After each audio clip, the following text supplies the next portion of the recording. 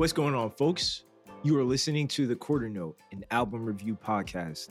Four musically inclined individuals analyze a single project at a time. Happy New Year. I'm J-Cass. Wish good, y'all. Happy 2022. It's Jelani Carter. Happy New Year. It's Andre Dowdy. Happy New Year. It's Fax Mercury, I guess. Damn, Thanks for tuning 2022 might be the year I just give up on the nicknames. Damn. R.I.P. Thanks for tuning in. As always, today we are diving into the new Weeknd album, Dawn FM. Andre, talk to him. For years, The Weeknd has proven to be something of an anomaly. The Weeknd's brand of romantic masochism has persevered beyond his initial trilogy of albums, each a drug-induced trip into the wee hours of the Toronto night. He's evolved as a full-on pop star with his recent string of albums managing to maintain their dark undertones over pop anthems powered by the likes of Max Martin, Daft Punk, Benny Blanco, Diplo, Swedish House Mafia, and other certified hitmakers. The Weeknd's fifth album, Dawn FM, frames his nihilistic romantic crooning as a part of a journey through purgatory, pushing the 80s power pop aesthetic that he introduced on 2020's After Hours. Now I'm going to start here and say that I'm not as much of a Weeknd fan as I pretended to be back in the day. I listened to House of Balloons, and then anything past that I truly did not listen to. But obviously, liking music and being around music, it was almost impossible to ignore The Weeknd throughout his kind of meteoric rise to where he is now, you know, performing at the Super Bowl in this kind of crazy fashion where he's got this weird maze thing that turned into a meme at some point. But like somebody's gonna say that. Like that was, I think it was one of the most watched like cable programs of that year. So like he's got something going for him. I don't know how it happened. And I guess like Jay, you were saying this before we started recording, like after he broke away from like the OVO camp of things where he like kind of found his footing, I guess, where he wanted to be in the first place, and then like went off. So at some point he just hit like stardom to the point where he has an Essentials album, which is crazy to think about. What? Yeah, he's got like a greatest hits album. I think it's called Essentials. I think that's also because a good amount of his stuff wasn't on streaming, or at least that House Balloons era or something like that was like on streaming. Okay. And probably, I mean, or it could be like a greatest hits type thing, which seems crazy because he's realistically only really been this famous for like maybe like 9-ish years, since like 2012. 10 years. Yeah, 10 years. 20, At least yeah, House 10 Balloons I think. yeah, 2011. Yeah, I think where he like really popped off was like 2012, 2013. So he's kind of rode this for essentially like 10 years. But After Hours kind of cemented him as this pop star that we know him now. And then Dawn FM, as I mentioned earlier, kind of takes the sounds from After Hours and honestly kind of spattered throughout his discography, but I guess really hones in and doubles down on what After Hours really brought to the forefront, especially with Blinding Lights being the big single that it was the last 2 years. Dawn FM kind of doubles down on that and pushes it forward with a bunch of collaborators that he's familiar with. And then one that he kind of worked with casually in Daniel Lopatin, or Onio Tricks Point Never, who did the soundtrack for Uncut Gems, which he was in. So I guess he found like a collaborator in that project, and it works really well. Really, really well, bro. Like, yeah, I mean, I agree with Andre, and I'm in the same boat. Like when The Weeknd first like came out and like got popular, when like House of Balloons dropped, that was also like the same year I got into Frank Ocean, and I was like, well, I'm already rocking with Frank Ocean and OF, so I'm getting my like R&B fix from Frank. So I never really got into The Weeknd like that. And like I've heard his singles and I listened to like a little bit of his albums over the years. I was just like, I get it, he's talented, but like not really for me. And then when he started hopping more into his like 80s bag, I was like, oh, I'm actually kind of feeling this. And Dawn FM was like my first time actually really like listening to like a Weeknd album all the way through and really like taking it in. And he knocked it out the park. Like if his goal was to like, I want to make my definitive 80s sounding album, he did that like tenfold, like perfectly executed. And I think him coming up with these like different characters probably helped him a lot, so he can kind of like get himself into a mind frame. I don't know if that's what he was like setting out to do, but like if you guys remember like last year or the last album, he had like the bloody nose type of like thing going on, and that was like his outfit for like almost all his interviews and like musical appearances. And then with this album, he's like an old dude. He was like in the club for like dressed up as like an old dude for like P Rain's birthday, like Preem's birthday, and just like other like outings and stuff. So like him like coming up with a character and coming up with a sound, I think really helps him a lot. And it's just like he just killed it, man. Like every single song on this, for the most part, slapped. Like just truly. to just to hop on that train of thought, I think concepts work for The Weeknd now, because I think all of his lyrical content is so just like, I mean, it's the same thing over and over in the like the good and the bad way. Like it's nihilistic, it's just drug induced, like the worst kind of human being out at night, like getting into these relationships that don't work or intentionally don't work because of self-sabotage or whatever it is. But I think putting a character onto these ideas and these thoughts and these experiences help take it out of the esoteric and put it into something that has shape and form, makes and it especially more palatable in a way, because now And it's that like, helps oh, him. this isn't a real person. This is just some type of fictional. I was just about to persona. say it might help him get his shit. I was like, oh, that wasn't me. That was my character. Babe. Exactly, Oh because my God. the evolution of this man from 10 years ago, where it was just like, oh, that guy is doing all of the drugs and doing all of the debauchery, to like, okay, maybe he's still doing it but has a lid on it now, you know. He Doesn't look like he's seems out of like control. he's tired. It sounds like he's like Yeah. kind of like hitting that peak. Was like, man, I'm still out here like running around with these like young ass girls that are just on drugs and just want to like But use it's me for a funny good time. because musically, right, when he first started out, he had slow, very calm, very drug induced, like in the middle of like taking ecstasy kind of songs. And as he gets older, he's suddenly moving to a pop upbeat kind of feel. And Which it's I'm so kind of, surprised by.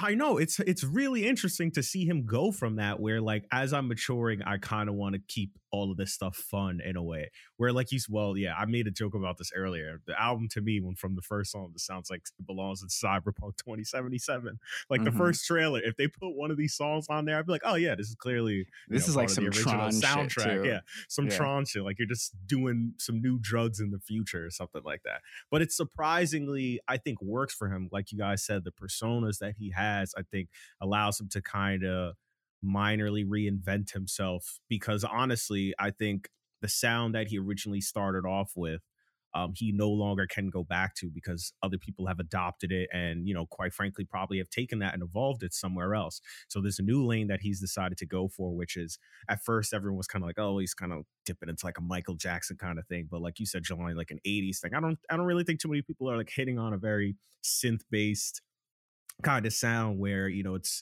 really droney, it's really still sad at the end of the day, but ultimately it's still somehow upbeat. I think he's starting to fill his niche a little deeper. Yeah, I think he's just riding the wave that works for him right now. Yeah. And I respect that, because not a lot of artists it's really working say, very this well, is what bro. works for me, and I'm not going to go against it. Like, this is what everybody likes me to do. I'm also going to continue doing it.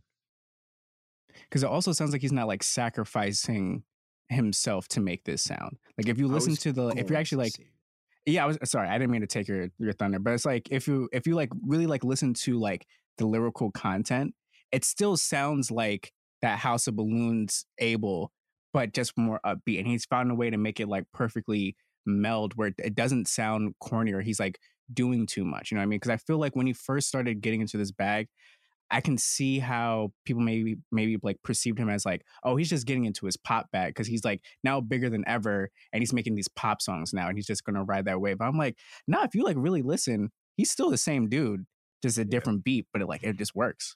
Yeah, I think it's the idea. I think this album is the album of an escapist, right? Whereas like the first couple of albums are him like actually in those experiences to the point where he's just like getting it off on the page to like, I could just have a body of work that represents that time. This in concept and in execution is an escapist album where like you can listen to it knowing that all of these things underneath, but are hidden by this boyish, super dance filled exterior. So that like whatever darkness is creeping underneath, you can still like belt it out and not feel weird or not terribly weird about it. And if you don't think about it, you're like, sacrifice, like, I don't want to sacrifice myself, but I love my time. Like you're screaming that out. And like he's talking about like drugs and women, all this other stuff. You're just like, yeah, let's go. And meanwhile, like you're in theory supposed to be in the car on the way to purgatory. So like this is just like the escape you can give yourself. Although like the album does kind of round out and touch on some like mature things of like, Abel in these relationships and like where he is at this point. He's like, I know you don't love me. You're just here for, make your boyfriend jealous. Like, it's cool, whatever. Just don't act like it's a real thing. Goodbye. So like keep me not a vibe. But he's like at this point he's mature enough about it to be like, yeah, I know it's the case. Like, let's do it, get it over with so I can get on with my life. Stupid ass out the car. Right, exactly. And then like at the end of that one, he's like, all right, that was fun. Or like I had my little escape trip thinking about all these things that happened. Now I'm gonna go sail out to the sun with his neighbor, Jim Carrey. Yeah.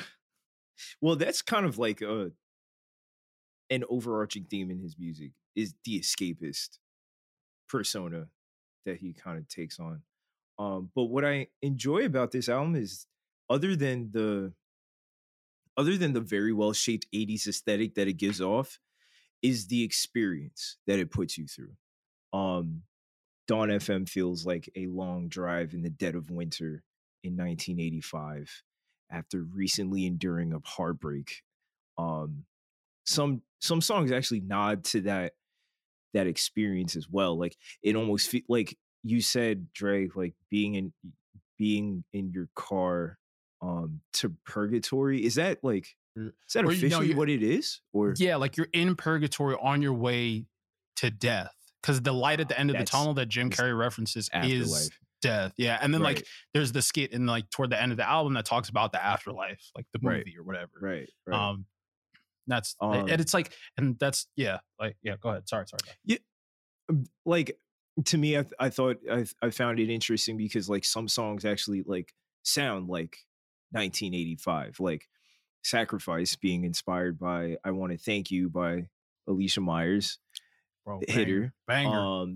And Out of Time that sampled Midnight Pretenders by Tomoko Aran. That's like a city pop. That's a city pop song. Yeah. Jay caught it. Yo, honestly, I'm glad you did. Because there's like certain samples on there that I didn't recognize, and like I hope they know because I want to listen to like that original. You know what I mean? But yeah, that song by the way is beautiful. Out of Time, crazy. Yeah, crazy. That song pretty much is him expressing his regrets of losing the relationship so much that he tells his ex to come back to him if I feel that, bro. Her current relationship doesn't work out. I feel that, bro. I feel that. However, the real hidden gem of this song comes at the end when Jim Carrey references his character in Eternal Sunshine and he erases his ex-girlfriend from his memory. Wild. Oh, I didn't catch that. Wild. That full circle reference was deep. That hit crazy. Shout out Jim Carrey. I'm done. Overall, I enjoy this album. However, I feel like it falls short in like a bunch of scattered places. Like I think it ends on a good note. Like Less Than Zero is probably his one of probably if not the strongest performance vocally on the album. But I feel like the album is very front loaded. Like it comes out the gate swinging. Yeah, from Gasoline to I think it's Best Friends. Yeah, to like after Here We Go Again. Like that, just about that part is like I can hear it nonstop. Best Friends to Every Angel Is Terrifying, very skippable. Very skippable. Yeah. Also, it's just like very surprised at the Wayne feature here. You know what's funny? Facts. I believe the Wayne feature over the Tyler feature because I feel like Wayne's like little introduction to autotune in there like fits the aesthetic of the album, whereas Tyler's voice is so identifiable that it takes me out of takes me out of the submersion of this 80s idea. And maybe it's just like I haven't like recognized a voice that low in this kind of like aesthetic, but something about Tyler like took me out of it. You know I think what? it's a more conceptual dissonance than it is a sonic one. Cause like Yeah, for sure. like the Lil Wayne feature I could do away without. I could Mhm. do away with. It worked for me, honestly. It worked for Bro, me too. Where the love at? Tell hubby I'll kill him. No hubcap. Come on, that is such a struggle bar.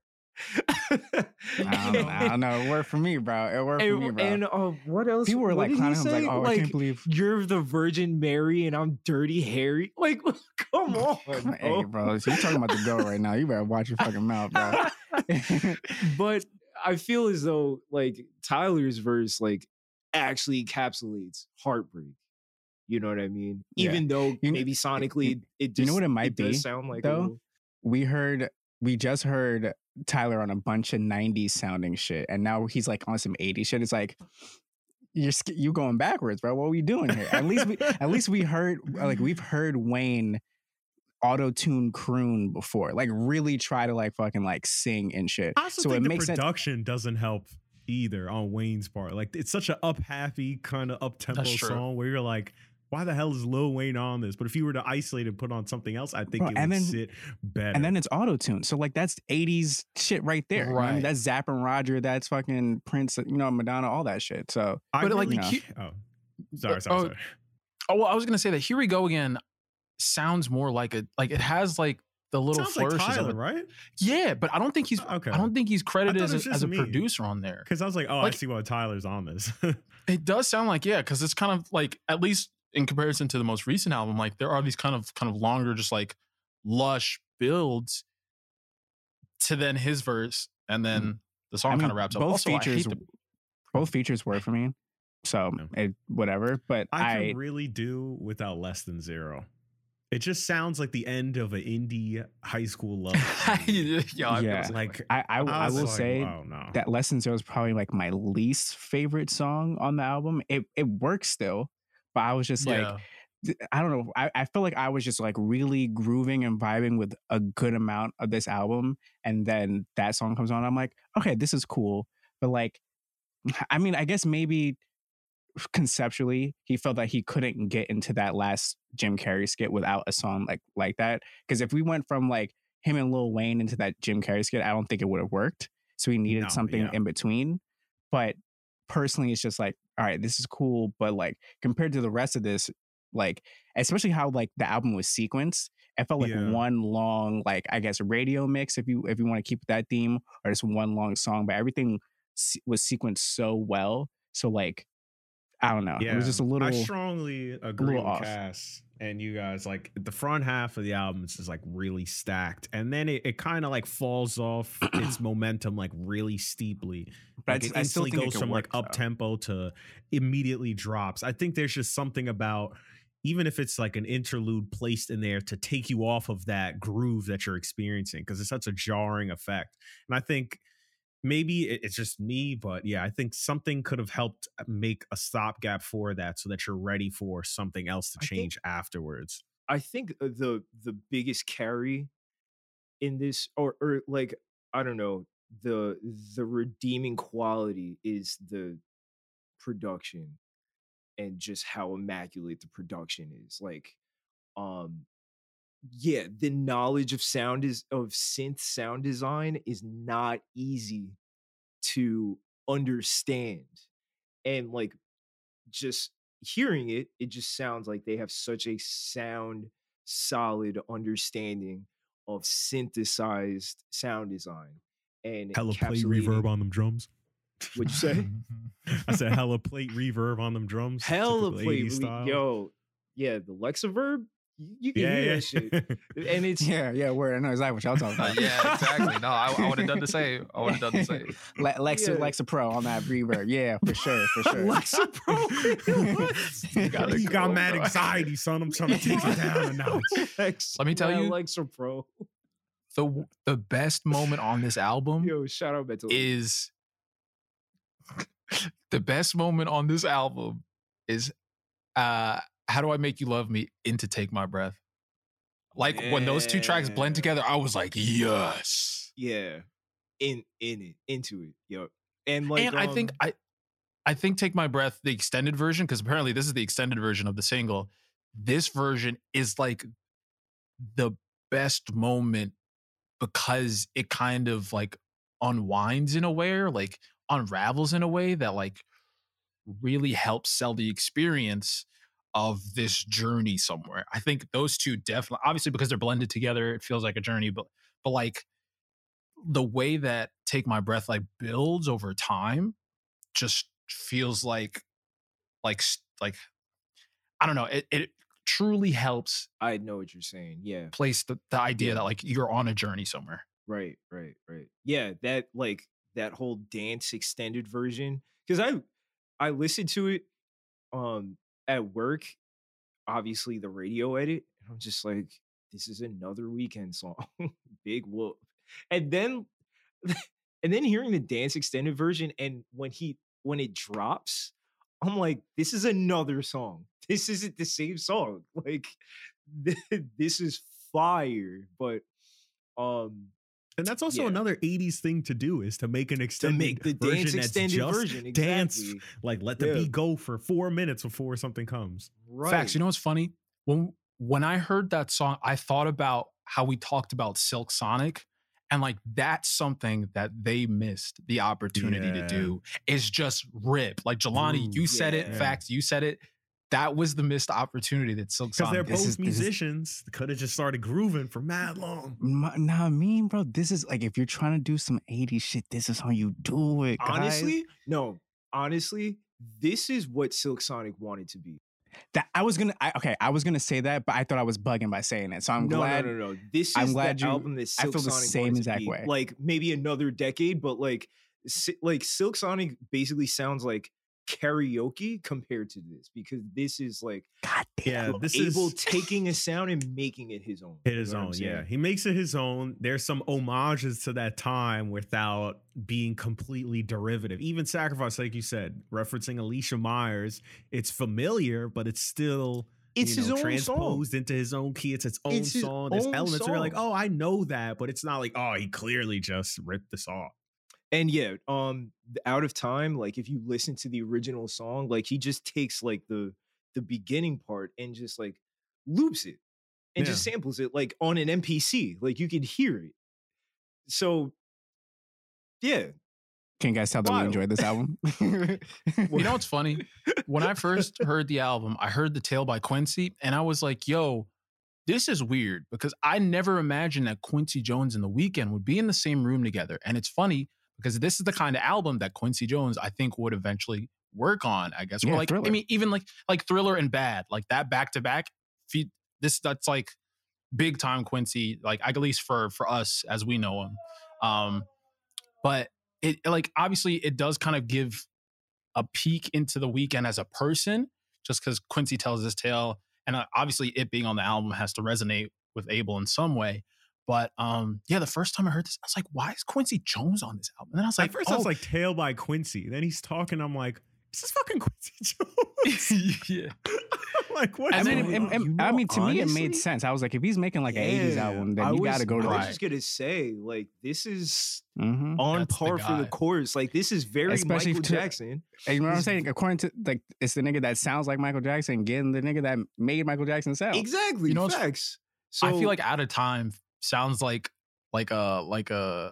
a song that got cut off of Thriller or Bad. Not to compliment Abel that much, but like it feels like Hey, it man, could you be feel like, wise. That's what Timbaland was doing the Production-wise. other day. Timbaland was like, yo, this is a classic. This is Thriller. And I'm like, all right, relax, Brody. All he right, was you're a saying that legend. about Dawn FM. Yes. Yo, Timbaland reposted Take some it easy. shit, and it was just like, oh, Quincy Jones didn't have like his first big hit, and then I was like, are we just until he completely was like 60 discrediting years him? old. I'm like, yeah, I was what? like, yo, that's crazy. Y'all This thing has been in really- the game for like 80 years. What are you I'm like, talking about, bro? This man was working with Frank Sinatra and them when he was like 20 years old. Like, this is crazy. This man had like 40 years experience before Mike came along. I'm Yo, like, for this is real. Timbaland? I was like, absolutely not. Yeah, that's wild. But yeah, and I Love you, also Timbo. enjoyed that interview. yeah, it made sense for sure. But Favorite tracks. Out of time. Sacrifice.